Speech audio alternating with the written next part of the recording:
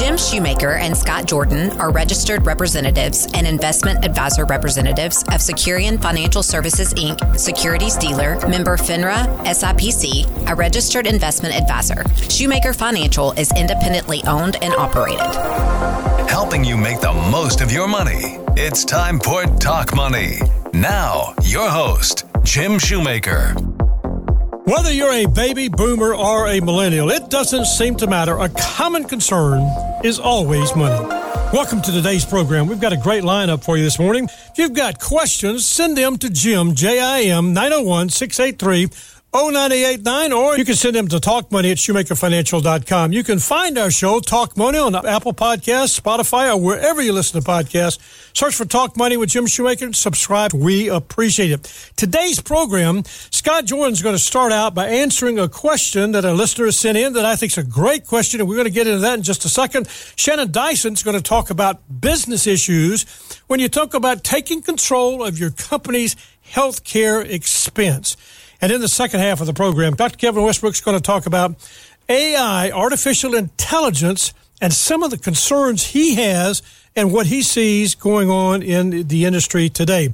And in the final part of the program, Dr. Jamie Fish is with the Bellevue Baptist Counseling Center. He's the minister of biblical counseling. There's an event called the Rollercoaster Mind. It's really going to talk about the treatment of mental illness that we're seeing all over our country today. You do not want to miss that.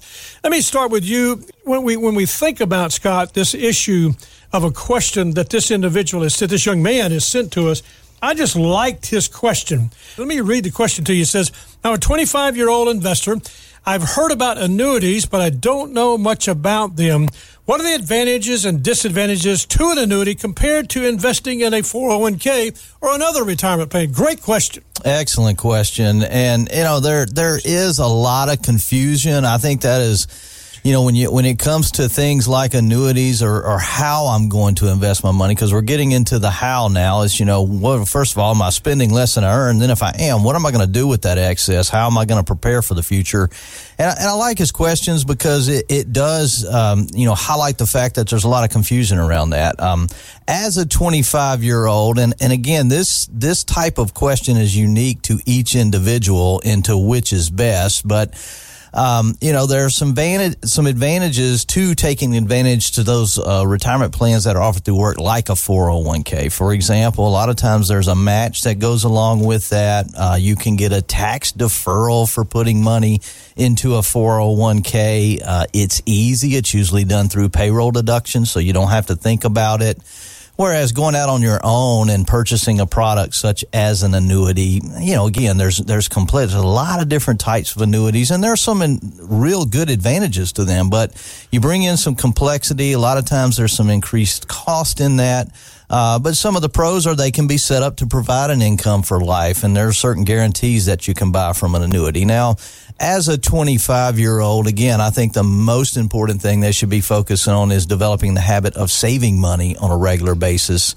And I would probably lean toward the 401k in that situation, not knowing any more than I know right now. Again, that's an individual choice, and it's unique to each individual. But, you know, with the advantages of the lower cost in the 401k potentially, and, you know, the match and things like that, I would probably lean toward starting with that as a savings program and maybe introducing something like an annuity later. I like the fact that you're talking about systematically doing it on a regular basis, the discipline that comes along because you're putting into your 401k, it's deducted from your check, and then, right, of course, if it's got a match, all that comes into play.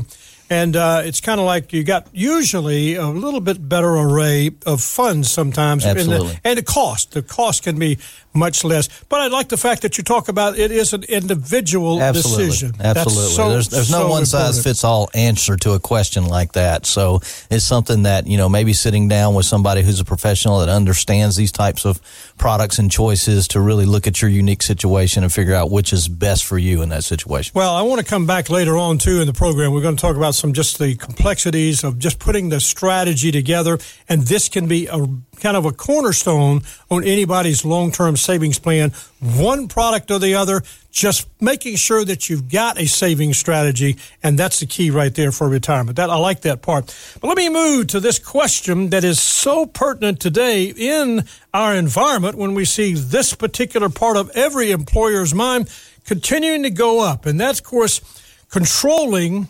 healthcare costs. Now, Shannon Dyson is with us, and of course, he is Vice President of SIS at Shoemaker Insurance Solutions. And Shannon, you do a fabulous job. Now, let me just ask you this, because tackling healthcare costs, I mean, you're talking about this is an enormous problem when you see the deductibles are increasing. You've got, the overall benefits are decreasing, and it's just constantly a very tough decision for an employer to manage healthcare costs. So help me today. What do you see today, and what's going on in this industry? Yeah, well, especially when you see over the last say 10 to 12 years since the Affordable Health Care Act was passed, pricing has gone up dramatically. And what do most employers do when prices go up? Well, there's really only way to curtail that in a fully insured market, and it's to lessen the benefits. And so you're raising deductibles, meaning you're having to make a decision. Do I want to charge my employees more for health care? Do I want to take on more of the responsibility as the employer? Or the only other way would be, let's raise deductibles, get rid of copays, make employees pay for the medical care that they need at the time of service instead of paying more in premium. So not a lot of good decisions over the last 10 to 12 years. But in the meantime, the insurance carriers have been making a lot of profit. So you think, well, surely there's something that can be done. And I think that there is. Well, you actually talk about this employee cost. I mean, I believe you, Ted, said this one time we were talking about this, that employee costs have risen over the last 10 years about 20, 25, 26, 27%. That's an enormous number when I consider that's a fourth of what, I mean, that's 25% of what?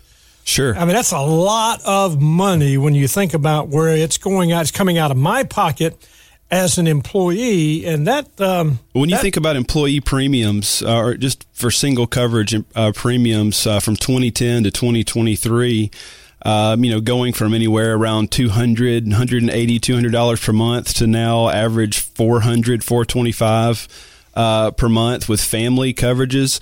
I mean, I'm sure if you're sitting there right now and you've got employer coverage at your work, your family coverage may be somewhere close to $1,000, $1,400 possibly per month. It's getting out of control, and it's been getting out of control for quite a while. This is also, when you say this, the employer is actually having to pay more. So is this inflationary? Is that the part of it, or is it just healthcare inflation? Yeah, you look at the rates of inflation and in healthcare, and obviously inflation's out of control in healthcare. But what you mainly see is it's healthcare inflation in the premiums. Healthcare itself, the actual cost of care, has risen, but nowhere near the rate that the healthcare premiums inflation has risen. So you sit and you think about, well, wait a minute, premiums are going way up. There is some inflation in the market, and of course, healthcare costs have gone up as well. The actual cost of care, but it's more than triple. The premiums have gone up more than triple the actual cost of care. But now, when you put this in perspective, okay, and you try to figure out, all right, healthcare cost, you can look at the line. It's just consistently going up. What's driving this? It's just the nature of the beast, and employers expect some kind of a rate increase every month. Sure. And it's kind of like, not every month, every year. Every year, yeah. Every year. And so it's kind of like expected. So what's driving that number? Well, I think when, this could be a little bit controversial. I don't want to be too controversial early in the morning, but when you look at the amounts of profit and the stock prices that insurance carriers have increased over the last 12 years, I think that tells a little bit of the story. And so I think it was third quarter last year, the four major insurance carriers in the market profited $11 billion in the third quarter of last year. So there's obviously profit in the healthcare industry. And so the question to me is, if the insurance carriers are controlling the costs and controlling the market, wouldn't it be better if an employer could start to take some of that control? And you would think, well, there's got to be at least 18, 20, 22% profit in there that an employer could take control over right away. But if you do that, obviously there's going to be some risk. And so then it revolves back to, how can I control healthcare costs? And the answer to me, if you're a large enough employer, is to start self-insuring. All right, all right, self-insuring. Okay. Yeah, I just said I opened a whole can there. I didn't mean to use that word, but I did. I understand that word, but now explain self-insured and fully insured. I mean, those two are. I'm not saying they're just opposites, but they're a part of a plan. But explain self-insured and why, as an employer, would I even consider that? You just said I'm going to lower cost.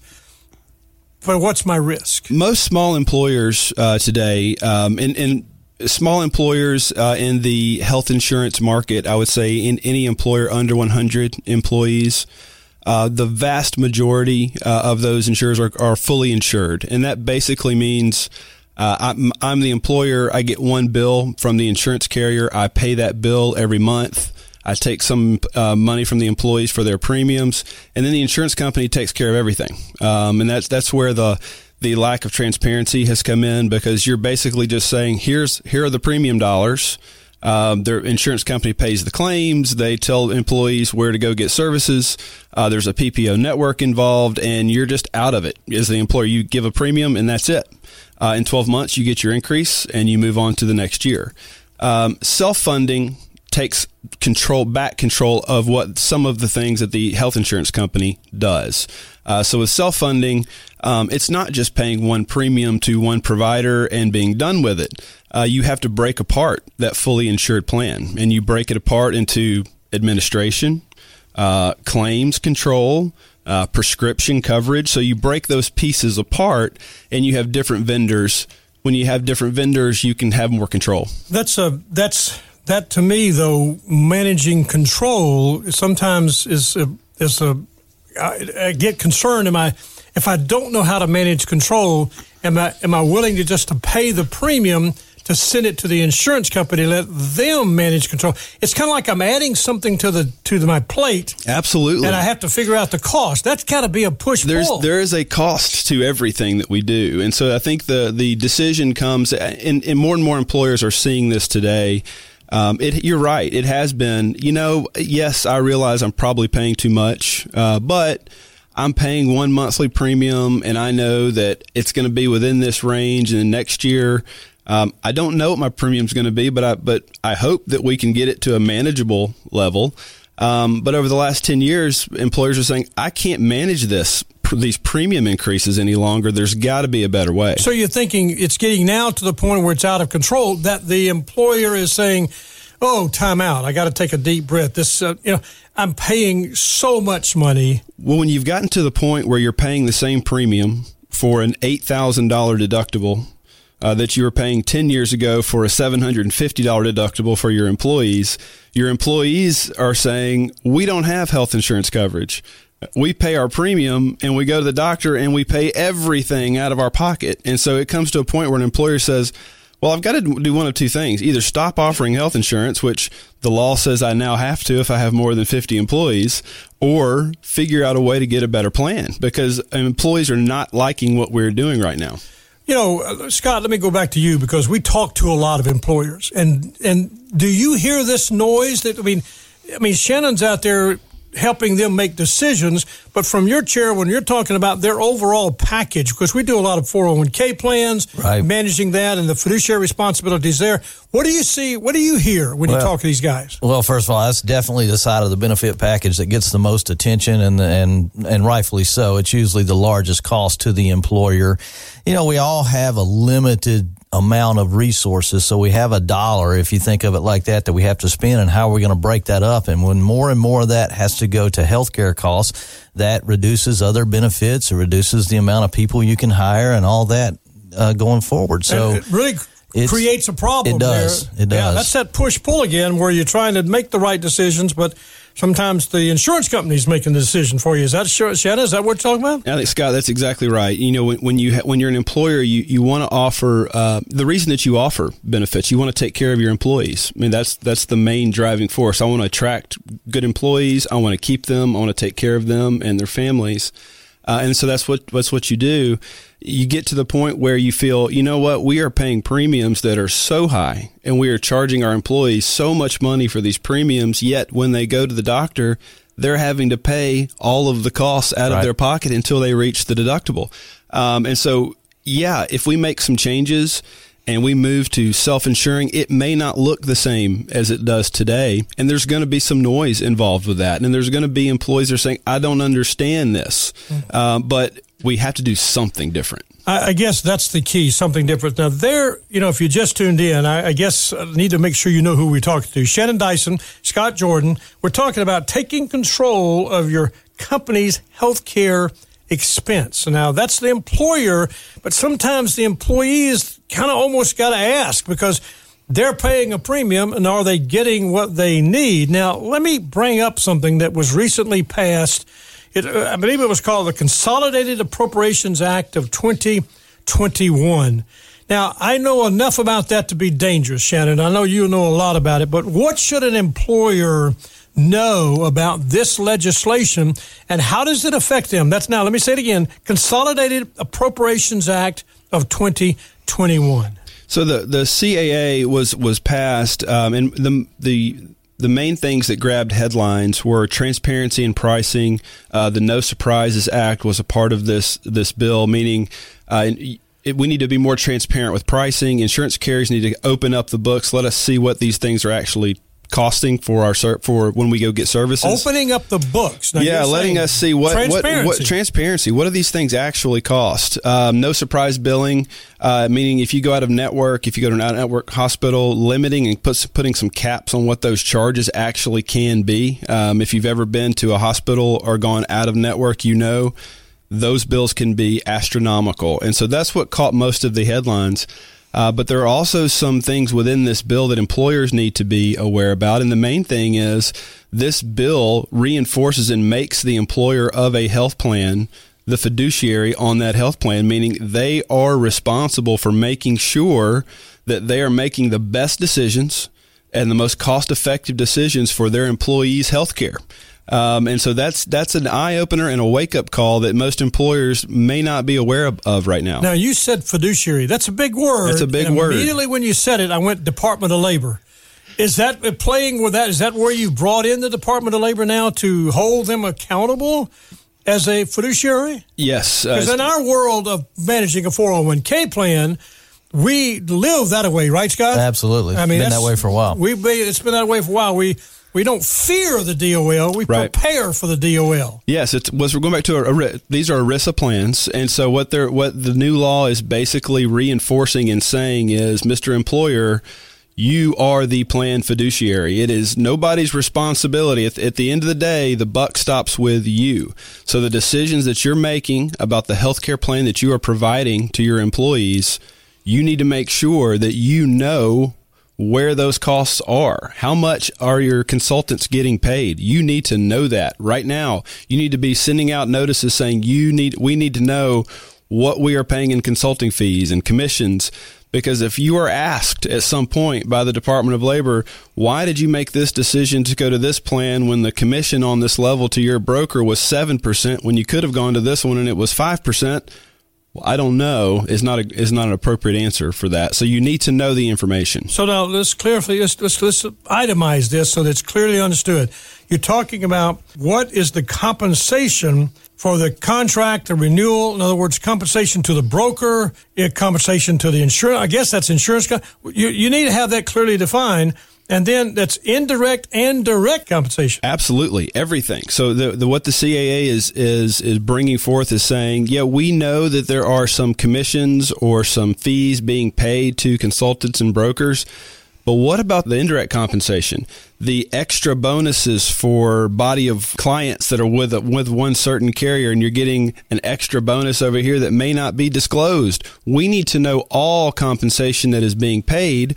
And is it reasonable for the job that they are doing? You know, Scott, that's just our life. In a 401k plan, it's transparent 100%. And as he was talking about that, I was thinking about that reasonable compensation, because that's one of the things the DOL hits hardest on is looking at all those costs, looking at all those fees associated with a retirement plan and a consultant and an advisor and all those things. And are those fees reasonable? Now, they don't really clearly define reasonable, which always makes it a little bit challenging. But, you need to be getting value for the money that you're spending. And I think that's just going to put more back on the employer to make sure that they're working with somebody who can help them understand all that. Wow, that's the Consolidated Appropriations Act of 2021.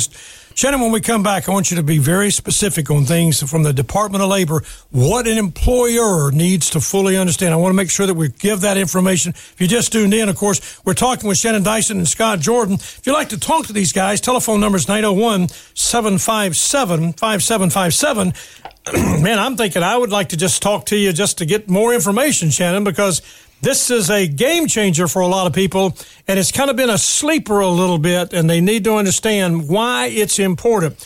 Also, we need to understand why it's important to know more about artificial intelligence. Coming up, when we get back, Kevin Westbrook's going to cover some very specific things. He's with Strategic, man, I can't even speak. He is with Strategic Aim Consulting, and that's what he'll help us understand some things specifically about that. And Jamie Fish, Minister of Biblical Counseling from Bellevue Baptist, the Rollercoaster Mind, Diagnosis and Treatment of Mental Illness. Stay with us. We'll be right back. I'm Jim Shoemaker. This is Talk Money. All guarantees are subject to the financial strength and claims paying ability of the issuing insurance company. An annuity is intended to be a long-term, tax-deferred retirement vehicle. Earnings are taxable as ordinary income when distributed, and if withdrawn before age 59 and a half, may be subject to a 10% federal tax penalty. If the annuity will fund an IRA or other tax-qualified plan, the tax deferral feature offers no additional value.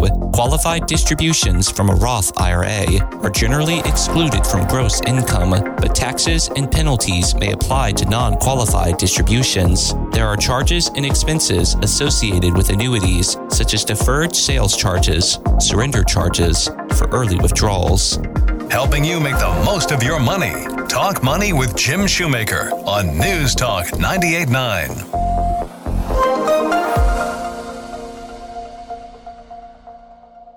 Jim Shoemaker and Scott Jordan are registered representatives and investment advisor representatives of Securian Financial Services, Inc., securities dealer, member FINRA, SIPC, a registered investment advisor. Shoemaker Financial is independently owned and operated.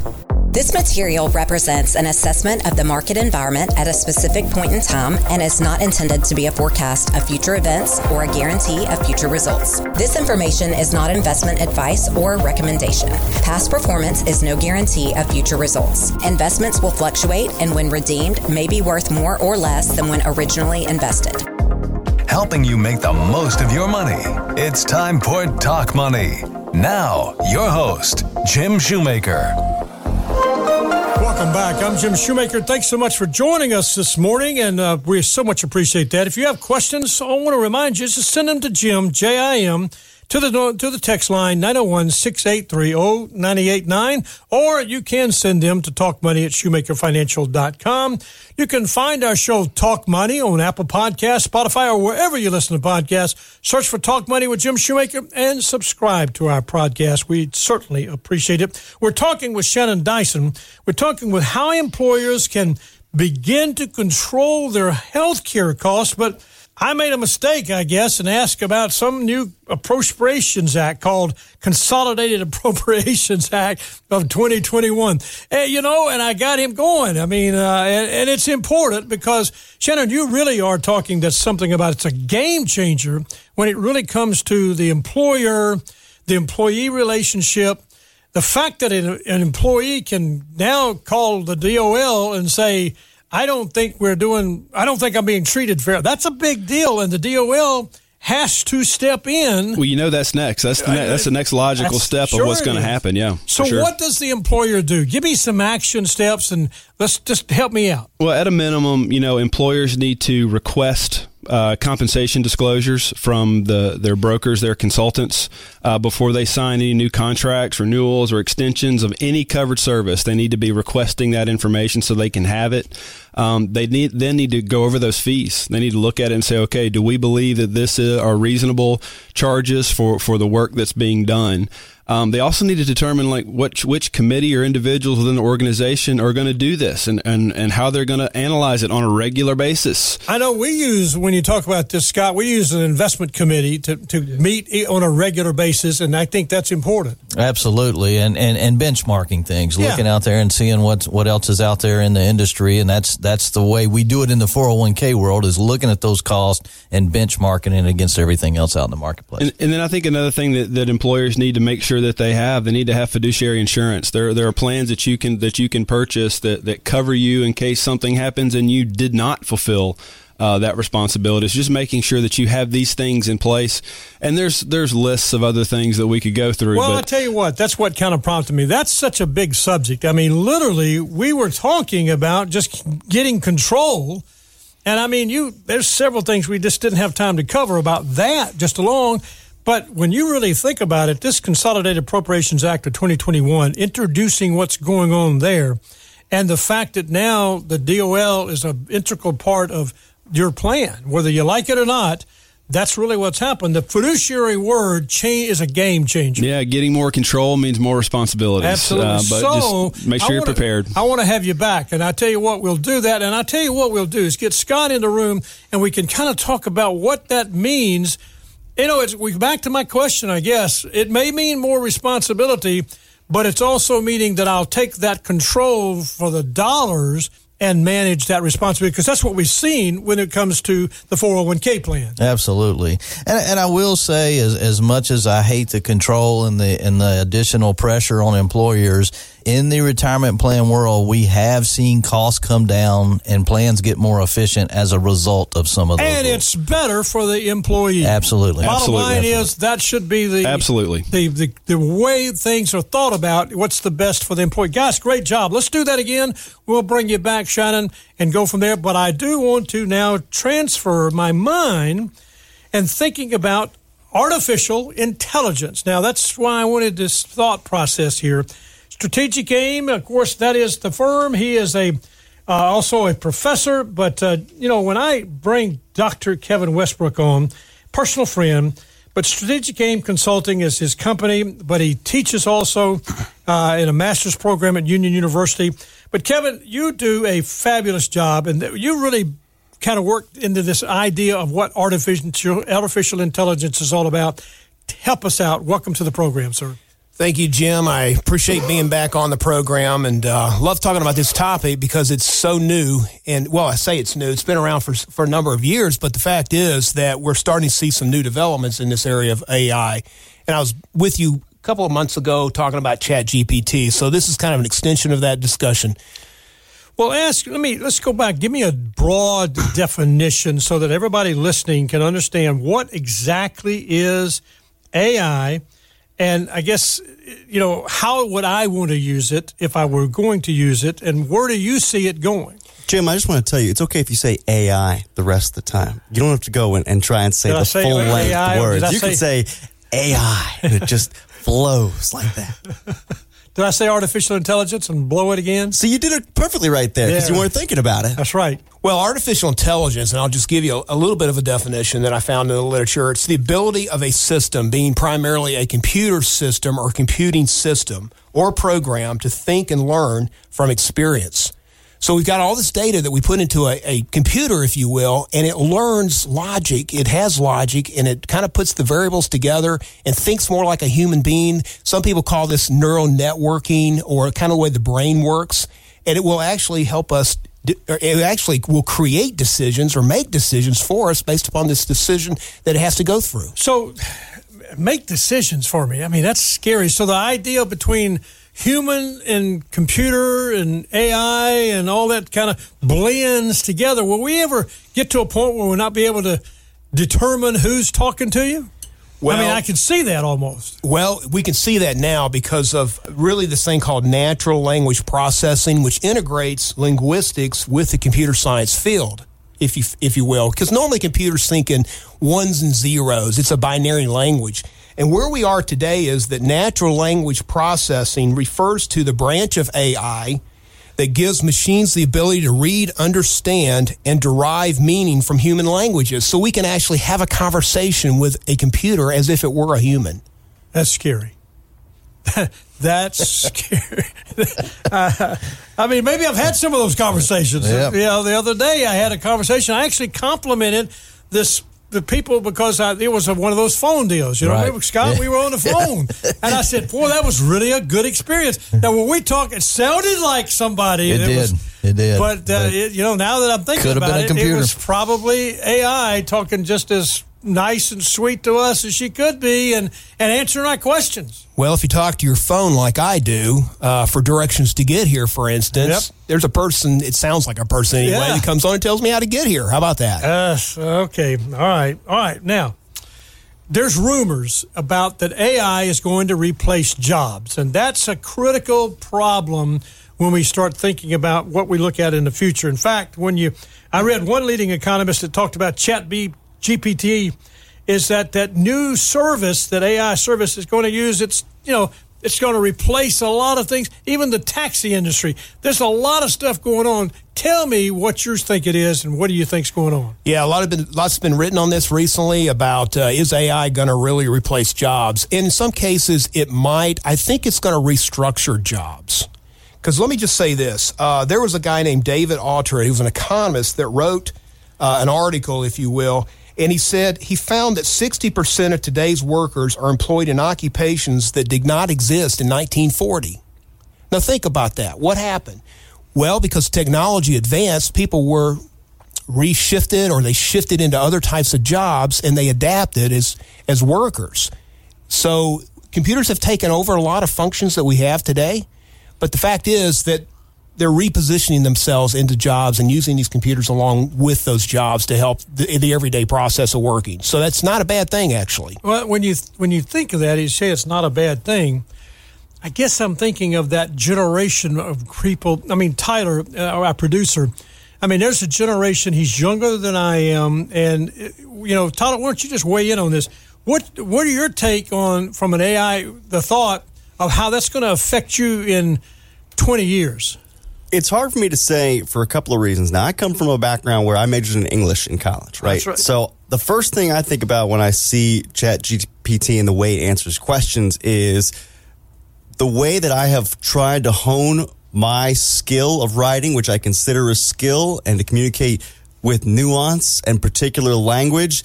I don't want to say it's been wiped out, but it feels like it's been made cheaper because a computer can do it, whereas people don't have to spend quite as much time revising what they've written, going back, checking for errors in grammar, changing the choice of their words, that kinds of thing.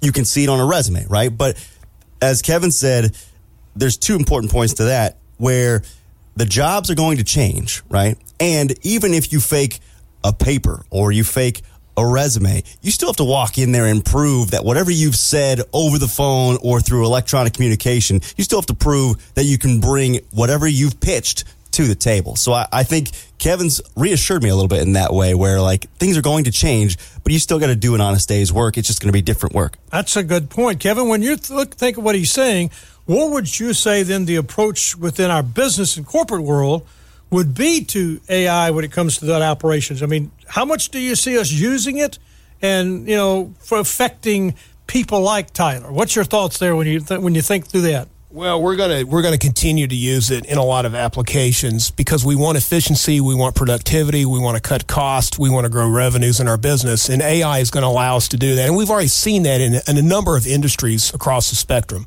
where we are now using AI effectively in logistics, in healthcare, in marketing and media, as Tyler mentioned, as well as just in the financial industry itself. It uses a lot of AI applications also. All right, brings me to my question. And this says, I guess, there's good and there's bad. And, we kind of talk around it, dance around it a little bit. Is there a need for government regulation when it comes to AI? I mean, is it going to go too far? What do you see on the horizon? What's the problem? Well, the problem is the use of AI and the validity of the use of AI. In other words, is it a reliable tool? You have to understand that AI basically is a machine learning model that learns based upon variables and data that we put into it.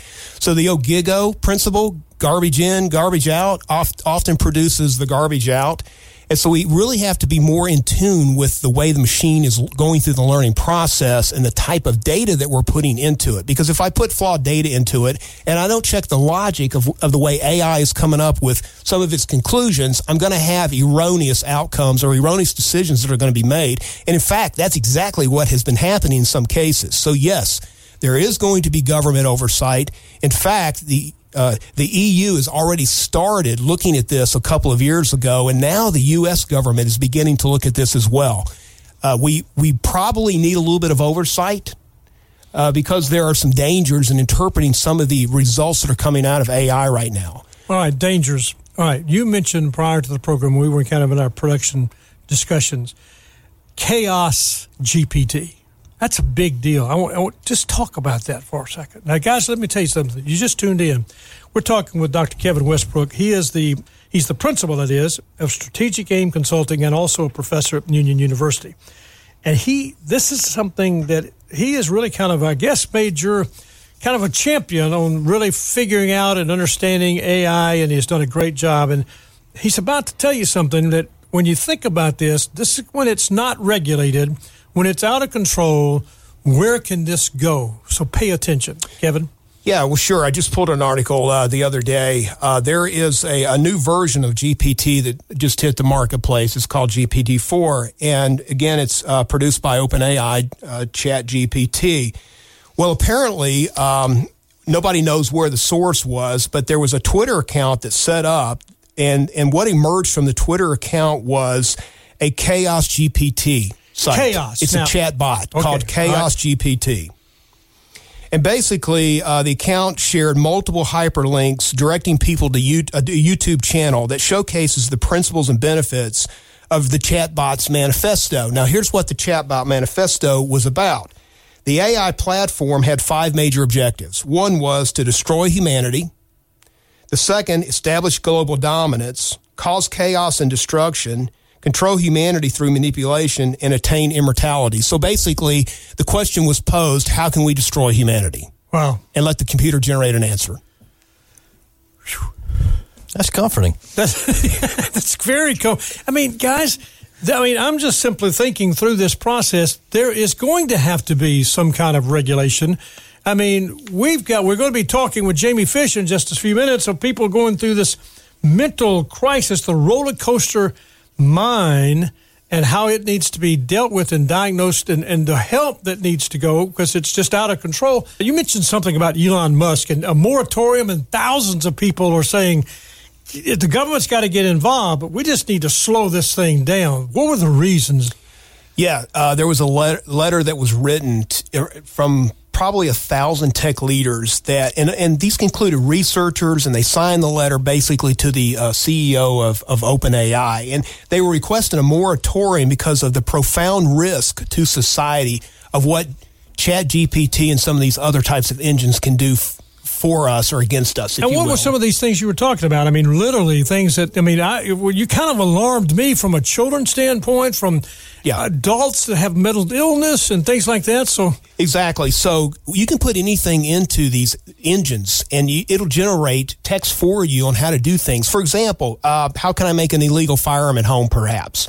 Or how can I use dangerous substances from household items that may be harmful to me or to someone else that can create bad events or bad effects on society itself. And that's been around for a long time. That's not just, but this is just taking it to another step, is what you're saying. Yeah, it's just accessibility of this information quickly and how it kind of puts it together into a text format and gives me actual possible instructions on how to do things that I shouldn't do. And that's scary because, all of a sudden, instead of me having to do a lot of research, all of a sudden it's writing me a couple of pages of instructions. Perhaps a recipe. A recipe. Wow. Scary. Very scary. Well, I want to have you back. We're going to talk some more about this. Too important of subject matter that we need to just keep aware of, and I appreciate you doing the research, and I thank you, sir. We'll do that again, and definitely work through that process.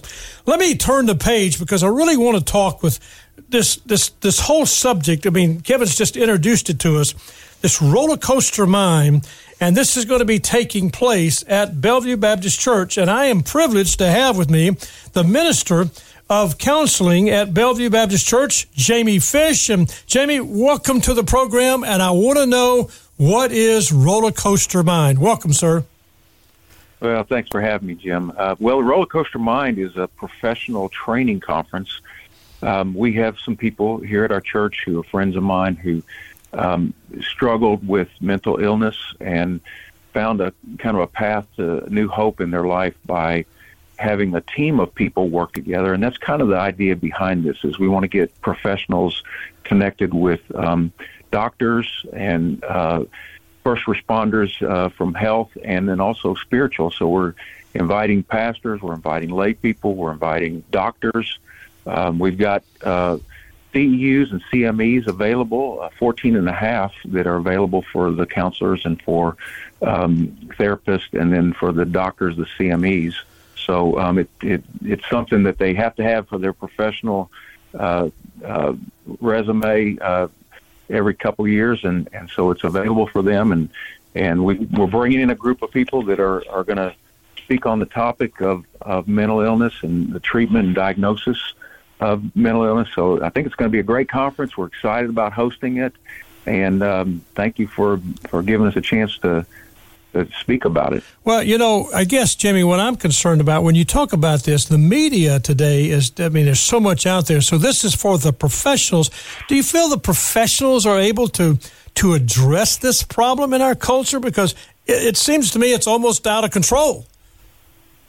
Yeah, I ran across a survey that 2021 that 57% of female high school students were persistently sad or hopeless. And unfortunately, some of these hopeless people, they're going to go out in a blaze of glory.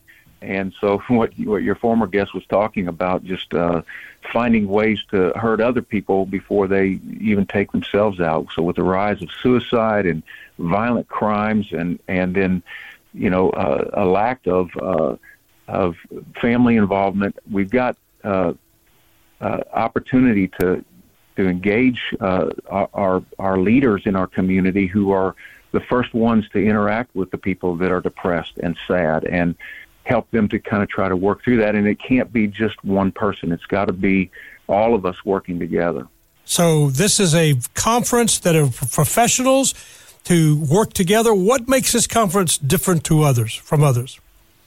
Well, first of all, we have the faith community and the professionals that are in these different fields coming in, believing that it's not just a mental illness thing in the mind; it's also in the body and in the spirit. And so we're going to explore all those things. We're bringing in Sloan Manning from High Point, North Carolina. He's bringing one of the counselors from his church. He is the lead physician for a mood disorder clinic in North Carolina.